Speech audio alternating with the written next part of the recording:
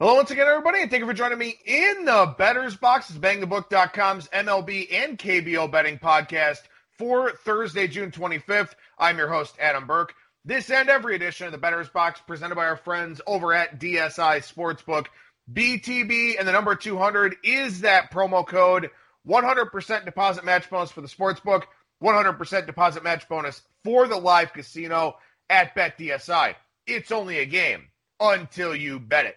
Going to do a hybrid show today with some Major League Baseball and some KBO. That's probably how I'll do things here for the next couple of shows. Then focus, once the calendar flips to July, all to Major League Baseball with that abbreviated 60-game season coming up. I'll talk about that more here in a couple of minutes. The daily KBO article over at BangTheBook.com will probably be going away about mid-July or so, I would say, maybe earlier than that. If it looks like we're going to have football seasons, I've got to catch up with my college football power ratings, with some NFL prep stuff, then obviously here with Major League Baseball prep, not to mention NBA and NHL should be coming up as well. So KBO at that point in time would take a back seat, probably early to mid-July, something like that. But we've talked about a lot of different things that can keep you in the KBO game until you get comfortable with all the other stuff that's going on. Not to mention, over at BangTheBook.com, still covering golf, UFC, and NASCAR. Travelers Championship underway. Talked about that on Tuesday with Brian Blessing. Got a preview for that, and also the 5 daily fantasy picks, the value-based plays. Those golf articles, go up every week over at BangTheBook.com. UFC on ESPN 12 coming up on Saturday. UFC 251 next weekend at Fight Island. That should be a whole lot of fun. 3 championship fights on that card, so we'll have a preview for that next week. In the meantime, got that UFC on ESPN 12 preview. Xfinity Series and Cup Series this weekend.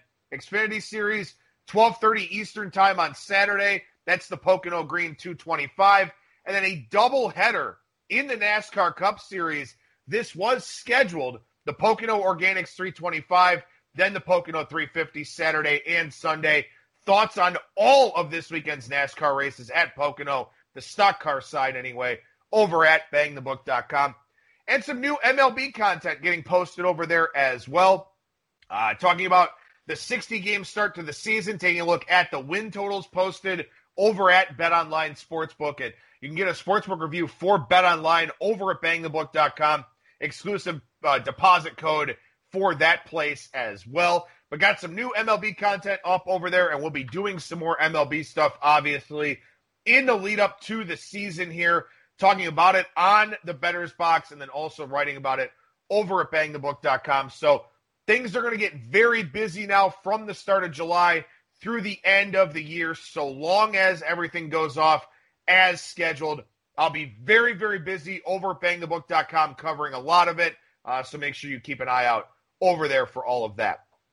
All right, so we'll start by talking Major League Baseball here. I'll do some overview stuff for right now.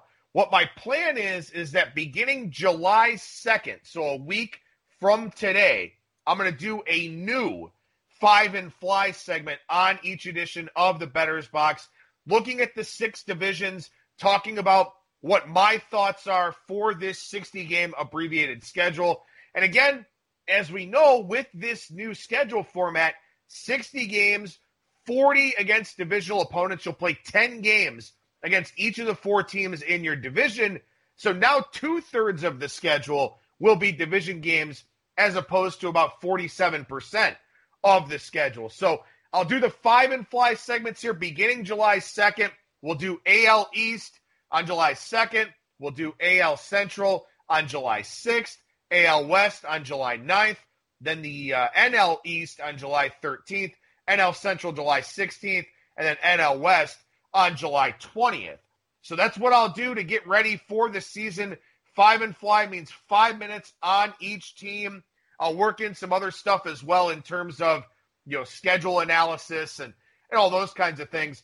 Still a lot of moving parts, still a lot of uncertainty, as we know here, because, again, we're talking about a virus that is highly contagious.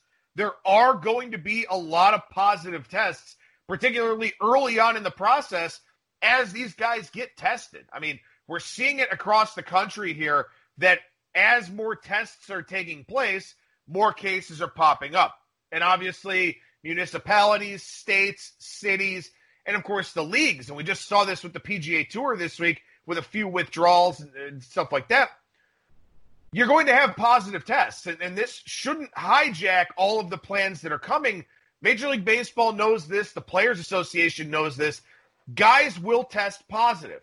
Now, the question is, with this expedited, or with this, I guess I'll say, sped up portion to ramp up for the season here, if you're a starting pitcher and you show up to camp on July 1st and you've got the Rona, that's 2 weeks. Flat out 2 weeks. So then you're going to get, a couple of outings, maybe 40, 50 pitches, something like that to get ready for the season. So right now, in terms of taking a look at futures, I'm not playing anything.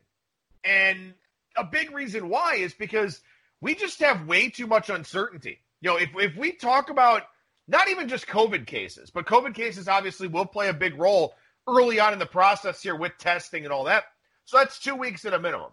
And obviously, guys that maybe room with those players, stuff like that, they'll have to err on the side of caution with them, so on and so forth.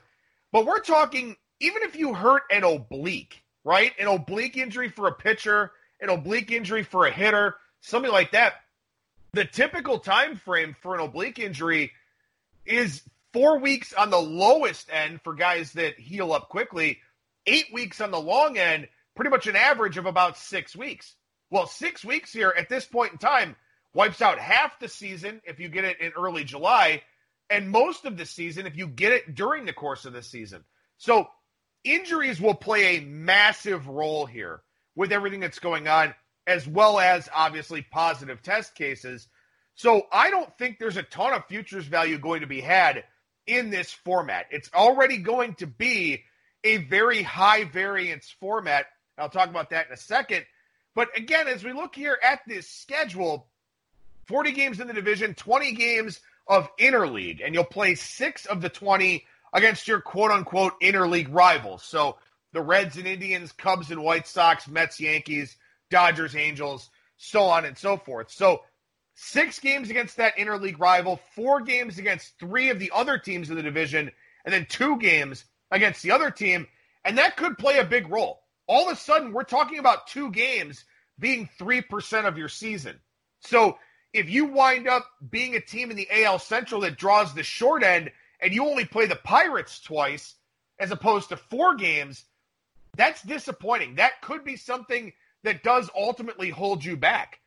Similarly, if you only get 2 games against the Orioles or the Marlins or the Royals or the Tigers, something like that, those 2 games could be the difference between making the playoffs and not making the playoffs, between getting your season win total and not getting your season win total. So I don't know how much futures involvement I will have. I think there may be some things that I play as we get closer to actual opening day on July 23rd or 24th. But to me, this is just such a high variance environment from an injury standpoint, from a performance standpoint, stuff like that. So there are some teams based on the schedule format that do benefit. The Indians and the Twins are the 2 biggest benefactors. And I know people really like the White Sox coming into the season. I didn't really buy all that hype. Had a season win total ticket on their under. But the White Sox, Royals, and Tigers combined for 306 losses last season. So the Indians and the Twins, who are expected to be the top 2 contenders here in the Central Division, they wind up playing 30 games, half of their schedule, against those 2 teams. So from a strength of schedule standpoint, the Indians and the Twins get a big lift. Similarly, in the National League West, the Dodgers and the Diamondbacks. The Rockies, Giants, and Padres were all bad teams last year. Dodgers won a ton of games. Diamondbacks won 85. Again, half of their schedule now winds up being against the Rockies, Giants, and Padres. So in theory, at least going off of what we saw from last season, the Indians and Twins, the Dodgers and Diamondbacks, 2 really big benefactors in this whole equation. Because if you're a team in the AL East, now you play 30 games against, 40 games against the Red Sox, Yankees, Blue Jays, who are a dangerous team with their young offense. The Rays, who I still really like, even in this format. Yeah, you get 10 games against the Orioles, and yeah, you'll cross over and play the Marlins in interleague play, but you'll also have to play the Braves and the Mets and the Nationals. And when you look at this from a West Division standpoint, Houston, Oakland, a much improved Angels team, a much improved Rangers rotation. The Mariners are a bottom feeder, and the Giants will be a bottom feeder as well. The Rockies with the Coors Field factor, playing 30 games at home, 30 games on the road. Who knows how that will go for them? So the teams that really benefit from this are kind of in the driver's seat. Now, of course, they still have to play to their capabilities, stay away from injuries, stay away from positive COVID tests, stuff like that. But for the most part here, strength of schedule could come into play. Now, on the flip side, you look at a team like the White Sox or a team like the Padres, something like that, a team like the Blue Jays I just mentioned. In a high variance format, this may work out for them. Being really good over 162 games is very challenging. Being really good over 60 games, or at least good enough to go, say, 35 and 25, something like that, that's not quite as difficult. So if you do want to dabble in the futures market, you've got to look at the long shot route, I think. Because this format brings a lot of teams into play that traditionally wouldn't be in play. For example, let's take the National League West, right? The Dodgers were going to win this division. And they were probably going to win this division by a large margin, probably 15, 20 games, something like that. But the Dodgers have had periods where they've been a 500 team over the span of 40 or 50 games. Just 2 years ago, they were, a 500 team into like early June, something like that. It happens. If you don't come out and play well right away, or you get some of these key injuries or something like that, that could be really significant in the grand scheme of things here with playing these futures. So I wouldn't look at futures with the Dodgers or the Yankees or the Astros, teams like that, because the margin for error is exceptionally thin. You look at the Dodgers and the Yankees, for example, they're in the 4-1 range to win the World Series. I mean, if you look at just about every team in baseball outside of the really bad bottom feeders, there were teams that played really well for a sustained stretch of time and teams that played really poorly. The Dodgers and the Yankees on paper, yeah, the two most talented teams. Great pitching depth. That should help in a format like this. Very good offenses. But things happen. And injuries happen. Let's say, what if Garrett Cole gets COVID the second week of the year? And he's out 2 weeks, misses 3 starts. That's very significant in 60 games. So this is one of those scenarios where you probably do, if you're investing in the World Series futures market, you probably do want to take some longer shots. This brings a team like the Padres at 50-1 or so into the equation. They weren't going to run down the Dodgers for the season.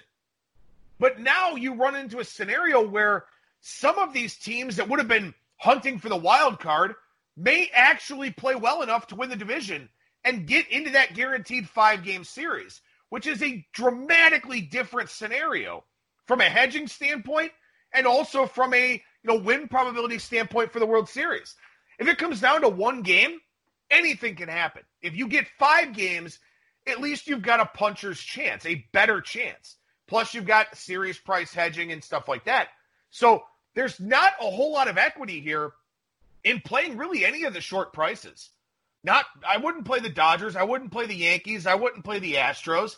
Even teams like the Braves and the Twins are a little bit short for me in terms of the World Series futures market. Now, the Twins do benefit because they play the White Sox, Royals, and Tigers, and the Indians don't have a great bullpen. So maybe that's something that kind of harms Cleveland a little bit. So, yeah, the Twins are in the catbird seat. They're in a very good position. But at 16-1, can you play that in this high variance environment? What if Nelson Cruz sprains an ankle? What if Jose Barrios gets one of those obliques I talked about? What if, Taylor Rogers gets hurt? Or somebody else at the back end of that bullpen? Every injury, every positive test, everything that happens will be magnified in this abbreviated schedule. So I think you've got to look at some teams at some long shot prices where maybe the best case scenario comes through, like a Toronto Blue Jays. I think the shortest price I would look to play, I've seen a team like Tampa Bay out there at 28-1. I still love Tampa Bay because their pitching is exceptional. And that's something you want to look at here too. I think the Angels could be much better. Getting Anthony Rendon, getting some help for that starting rotation. If Mike Trout gets hurt or gets sick, where does this team end up? And Mike Trout didn't play all of September or most of September last year. The Angels were already long out of it by that point in time. Maybe Mike Trout hits 250 with a 330 on base and a 500 slugging percentage over a span of 60 games. We don't know. But the expectation of Trout is that he'll still be very good no matter the format. So if he goes out and you're holding an Angels ticket, that's not great. Even a team like Colorado. Colorado's a long shot team with a chance. The offense is good. I don't like their pitching staff at all. Maybe in 60 games you can kind of hide that. What if Nolan Arenado gets hurt? If Nolan Arenado gets hurt, the Rockies go nowhere. So if you're looking at the futures market, you have to look for teams, I think, that are very well balanced. Teams that do have enough depth. Teams that have good bullpens, like the Padres. The reason why I like the Padres so much is because in this format, they have a dominant bullpen. In any format, they have a dominant bullpen. And what that means is they don't have to try and stretch their starters. They don't have to rely on one big reliever to go out there and pitch 35 of these games for them. They've got balance. They've got depth. They're going to win a lot of the games that they should. And that's another critical element here of this, is that teams with elite bullpens, in my estimation, have the advantage. Because you are going to have to convert a very high percentage of the games that you lead into wins. Blown saves are going to be a killer in this format because you just don't have the margin for error. A lot of these teams at the top of these divisions will be separated by 1 or 2 games at most. Everything's going to be bunched up in this 60-game format unless some team just goes apeshit and goes 40-20 or 45-15. Something like that. So you're going to have to win the games that you're supposed to win. And that means your bullpen is going to have to be reliable. And yeah, most of the good bullpens are with teams that have short prices. So that is a little bit of a catch-22 there. But a team like the Padres could do really well in this format with that dominant bullpen. Maybe a team like the A's, not that their price is great, but maybe a team like the A's can actually run down Houston in 60 games as opposed to over 162 games. A team like the Rays can most definitely run down the Yankees in this format.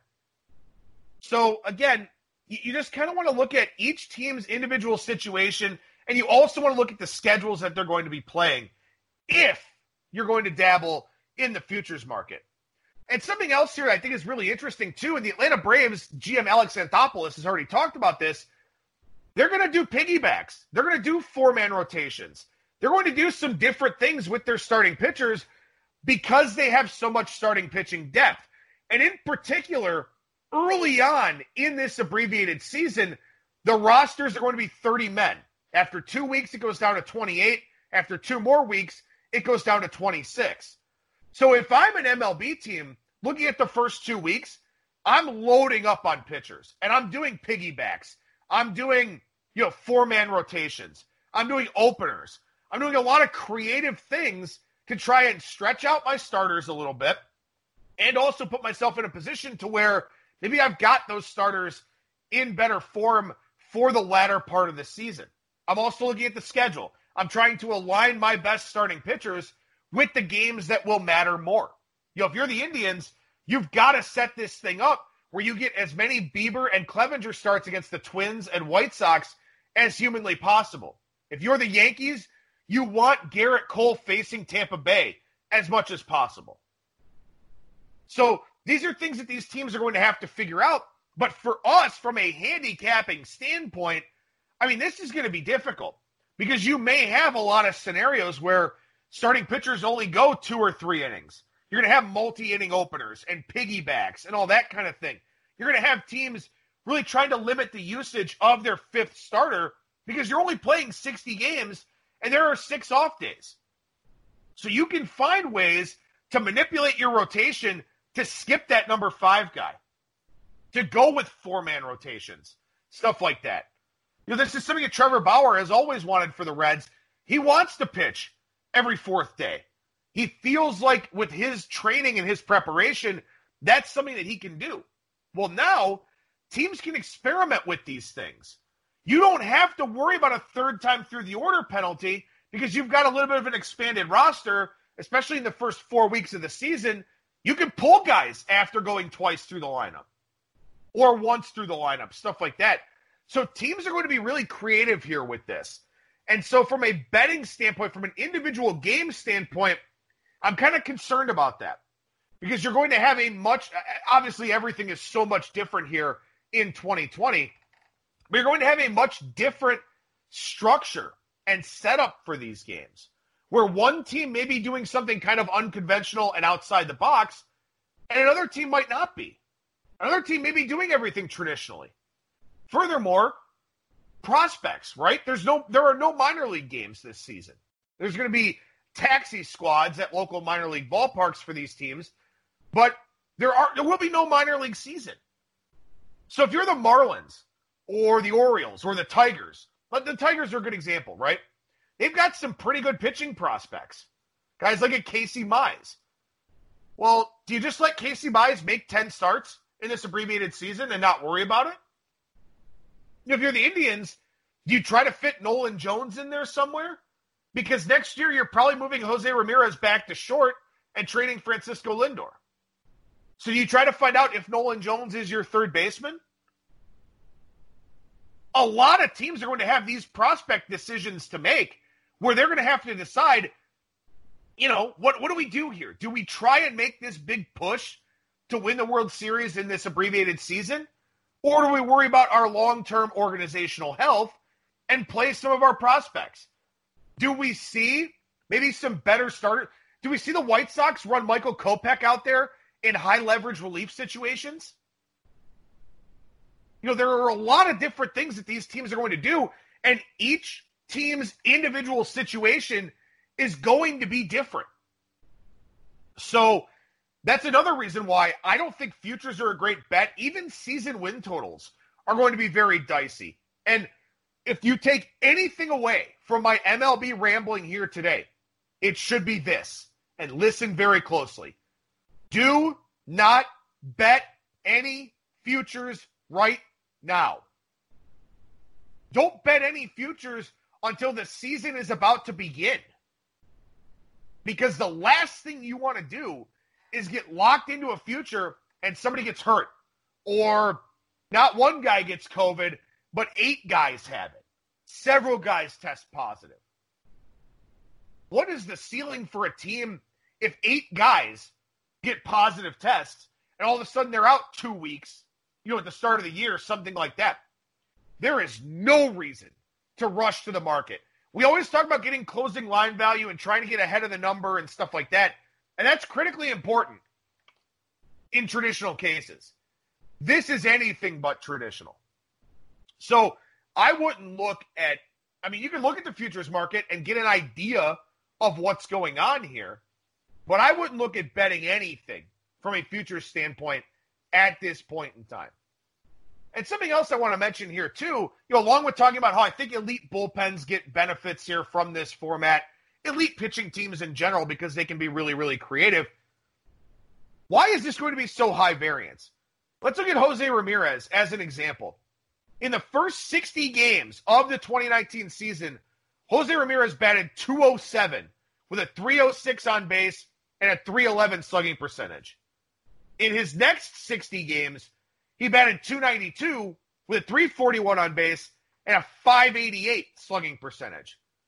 Nolan Arenado last year, first 29 games, .271 average, .318 on base, .500 slugging percentage. And remember, he plays half his games at Coors Field, so that's really bad. Over his next 31 games, So making up a 60-game season, over his next 31 games, 400 average, 450 on base, 728 slugging percentage. Cody Bellinger, first 60 games, 370 average, 456 on base, 721 slugging. Next 60 games, 265 average, 376 on base, 614 slugging. Still elite, still very good, but not what he did in the first 60 games. This is part of the high variance environment here in that hitters go through streaks and slumps all year long. Pitchers do it too. We've seen pitchers dominate for 7 or 8 starts in a row. Something happens mechanically, or they pitch through something. All of a sudden, they post a 6 ERA over their next 7 or 8 starts.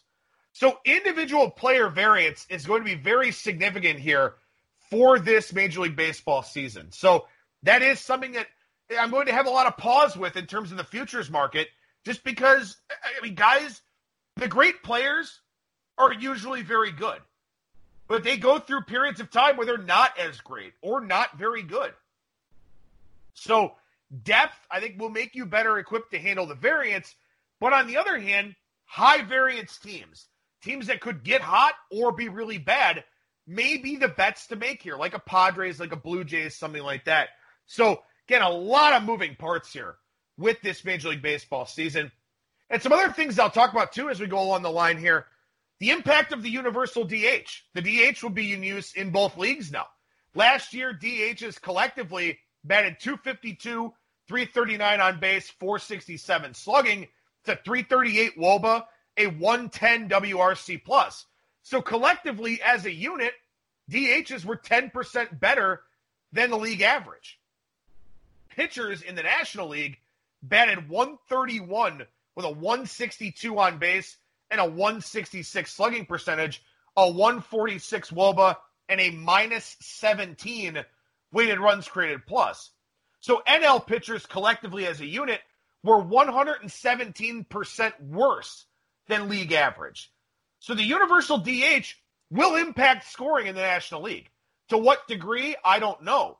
But some teams are better equipped for this. The Reds have a bunch of position players, didn't know where they were going to put them all. Now they can DH one. The Dodgers, incredible depth.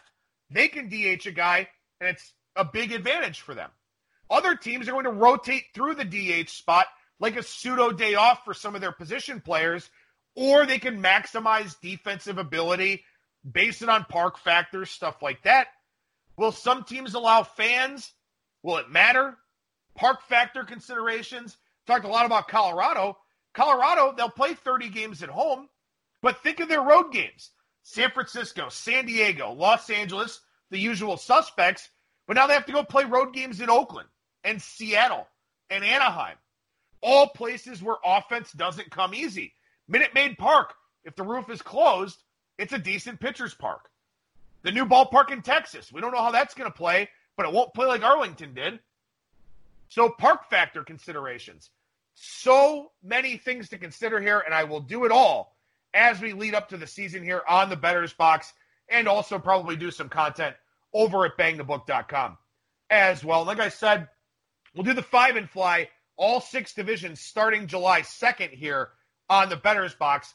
5 minutes on all 5 of the teams, talking about things to look for here with this abbreviated format and what is going to be, obviously, the most unique baseball season we've ever had. Transitioning over to the KBO here to finish up the show, and what I'm going to do is I'm mostly just going to preview the next round of games because I'm going to spend most of the show on Major League Baseball, but I'll preview the next round of games in the KBO, give you some general overview betting thoughts. So that's how I'll do the Bettor's Box here. But before I get into that, Koochang Mo is human, man. Gave up 4 earned, 5 total, over 4 innings against KT on Thursday.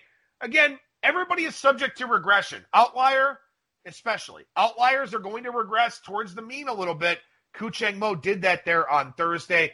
Long day for bullpens. Had a lot of doubleheaders on Thursday. Keep an eye on that going into the weekend.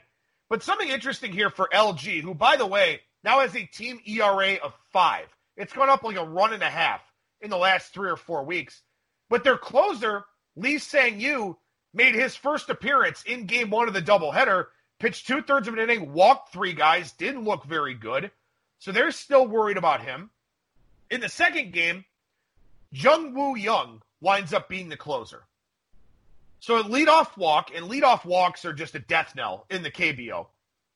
Next guy is trying to sacrifice bunt. And I'm watching along with this game, and I'm pulling my hair out because, my God, I hate sacrifice bunts. Kiwoom playing for the tie, I get it, trying to extend the game. But the leadoff guy just walked, right? So Jung walks the second guy who's trying to sacrifice bunt.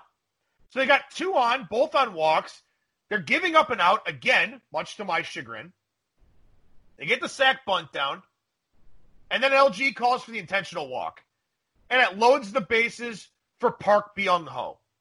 Now, Park Byung-ho is a guy I've talked about a lot this season. He doesn't have the batting average. He's been walking a lot, still hitting for some power. Spent a few days on the injured list, came back, went 4 for 4, hit a home run. Been swinging it pretty good since he got back, right? So they load the bases for him with a guy who's already walked two guys and just intentionally walked somebody. What happens? Park Byung-ho hits a grand slam. So that's just kind of KBO in a nutshell. Trying to bunt when you really shouldn't, walking a bunch of guys, then give up the grand slam, blow the game. One of many reasons why I'm not too enamored with betting the KBO right now. But I'll still give you some thoughts here, give you some ideas, what I have in mind if you're still betting with the KBO. The 5 series coming up here this weekend: Kia and Kiwoom, KT and Hanwha, LG and SK, NC and Doosan, Samsung and Lotte. Kia goes on the road to take on Kiwoom, and this is a Kiwoom team that's now won, I believe, 8 in a row. They are absolutely rolling right now, in second place overall in the KBO with that doubleheader sweep on Thursday. Park Byung-ho is back. They're getting good innings from Lee Sung-ho and Han Hyun-hee. Everything's going in Kiwoom's favor here right now. Kia, on the other hand, back-to-back rainouts.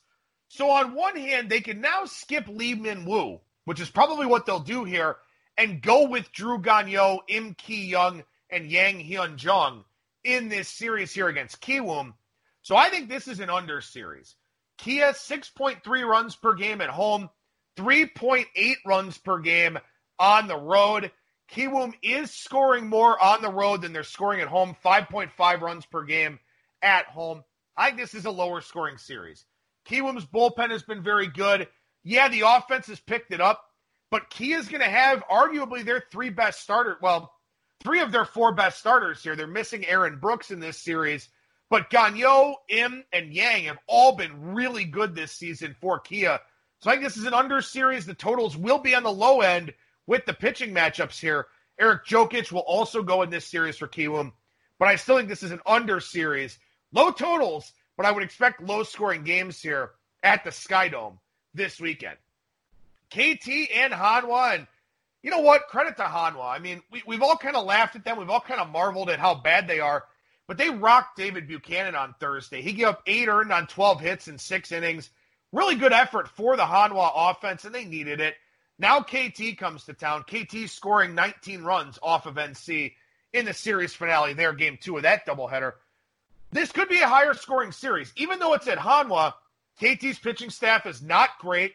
Again, their bullpen just massively overworked. Ju Kwan and Yuan Sang pitched in both games of the doubleheader on Thursday. So I do not like this KT bullpen in this series. They will be laying some bigger numbers by virtue of playing Hanwha. Warwick Saupold will start for the Eagles in this series. That will be the only reasonable price probably. But I wouldn't lay big numbers with KT here. I don't know if Hanwha maybe wins this series, but I do give them a chance here. You know, KT has not played well on the road. They have to outscore teams to win. That's difficult for them to do. Kind of like Hanwha a little bit here in this series. They have not scored at home, but again, an outlier. Positive regression to the mean is possible. Again, they just knocked around David Buchanan, so maybe a little bit of belief starting to roll through that Hanwha offense to a degree. So kind of like Hanwha a little bit this weekend against KT. And again, maybe look for some live opportunities with Hanwha with that KT bullpen being overworked once again. LG and SK. LG gets lucky here in this series, and maybe they need it because they've kind of hit the skids a little bit. They will avoid Park Jong-hoon and Moon Sung-wan, who pitched the 2 games of the doubleheader against Doosan on Thursday. Instead, they'll get Ricardo Pinto, Kim Tae-hoon, and Lee Ji-yeon-wook. And Lee Ji-yeon-wook, as I've talked about already, is a big fade candidate to me. Now, this LG offense is neutered a little bit by injuries right now. They did get Kim Sung-bin back for the game on, I believe, Tuesday, I want to say. So they got one of their offensive pieces back. LG is just a better team all the way around. SK, if it's not Park Jong-hoon or Moon Sung-won, it is a struggle. They don't score.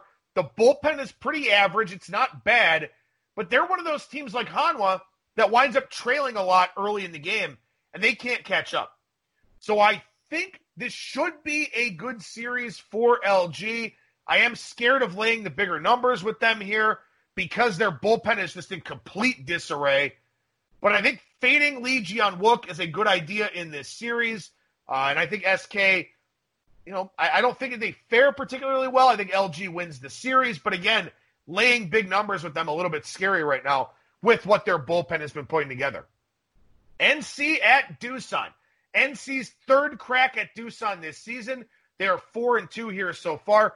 Doosan got shut out in Game 2 by Moon Sung-won and the SK bullpen. That snapped a 6-game winning streak for them. But NC is kind of treading water a little bit here lately. 5-5 in their last 10. They split the doubleheader, so 6-6 over their last 12. Doosan avoids Koo Chang-mo. The NC bullpen has just been a disaster. They've failed to score double digits in their last 13 games. And NC offensively was regularly scoring double digits early on in the season. They didn't do great offensively against KT. I think NC is coming back to earth here. I think regression is setting in a little bit. Now, of course, Doosan at home, they don't score. They've scored about, 4.5 runs per game in actual home games. They've done a little bit better in their quote-unquote road games against LG. But maybe Doosan fares pretty well here in this series. I don't know. I think this is a tough one to handicap because you've got this Doosan team that if this is a lower scoring environment, they don't defend well. They don't have a great bullpen, although it's been very good of late. They may have the bullpen advantage over NC here, though. So I think I would look for opportunities to play Doosan. I think it's a tricky series overall. They avoid Koo Chang-mo. They avoid Mike Wright. Raul Alcantara will get to start at home in this series. Doosan is trending up. NC is trending down a little bit. We'll see if that's how things play out. But I think this is the most difficult of the series to bet here for this weekend. Finally, Samsung and Lotte. Lotte well rested after the back-to-back rainouts there. Samsung playing well. Then David Buchanan gets rocked by Hanwha. That kind of slows them down a little bit. Only 4.5 runs per game for Samsung on the road. 5.4 at home, as we've talked about. But these are two pretty solid bullpens. Samsung's a good defensive team. Games in Lotte, 9.7 runs per game. Games on the road for the Giants, 9.2. So Lotte's actually a little bit of an offensive park factor, but it hasn't played out that way here so far. So I don't know how this series is going to play out either. I think this one's a little bit tricky as well. But one thing that is unfortunate for Samsung here is that they wind up getting Dan Straley because the doubleheader was rained out. So that's a bummer for Samsung. Straley could very well dominate Samsung again here in this start. But, when I look at this one, I think Lotte has the upper hand to a degree. But again, two very good bullpens here. So maybe some unders, maybe some live betting opportunities. Tough series, I think, this weekend. NC Doosan at the top of that list. Samsung Lotte right there. The only things I really like here, looking at Kia and Kiwoom unders, looking at Hanwha as maybe a little bit of a live dog, and then also looking to fade Lee Ji-yeon-wook in that LG and SK series. So like I said, this is what we'll be doing. We'll be talking Major League Baseball for the majority of the show and then previewing the upcoming games, in the KBO on next Monday's show. After that, probably going to focus predominantly on Major League Baseball from July 2nd until the start of the year. Be doing more baseball content over at bangthebook.com as well, so make sure you keep an eye out for that. That'll do it for me. Thank you so much for listening, everybody. And remember that you will never strike out when you're in the bettor's box.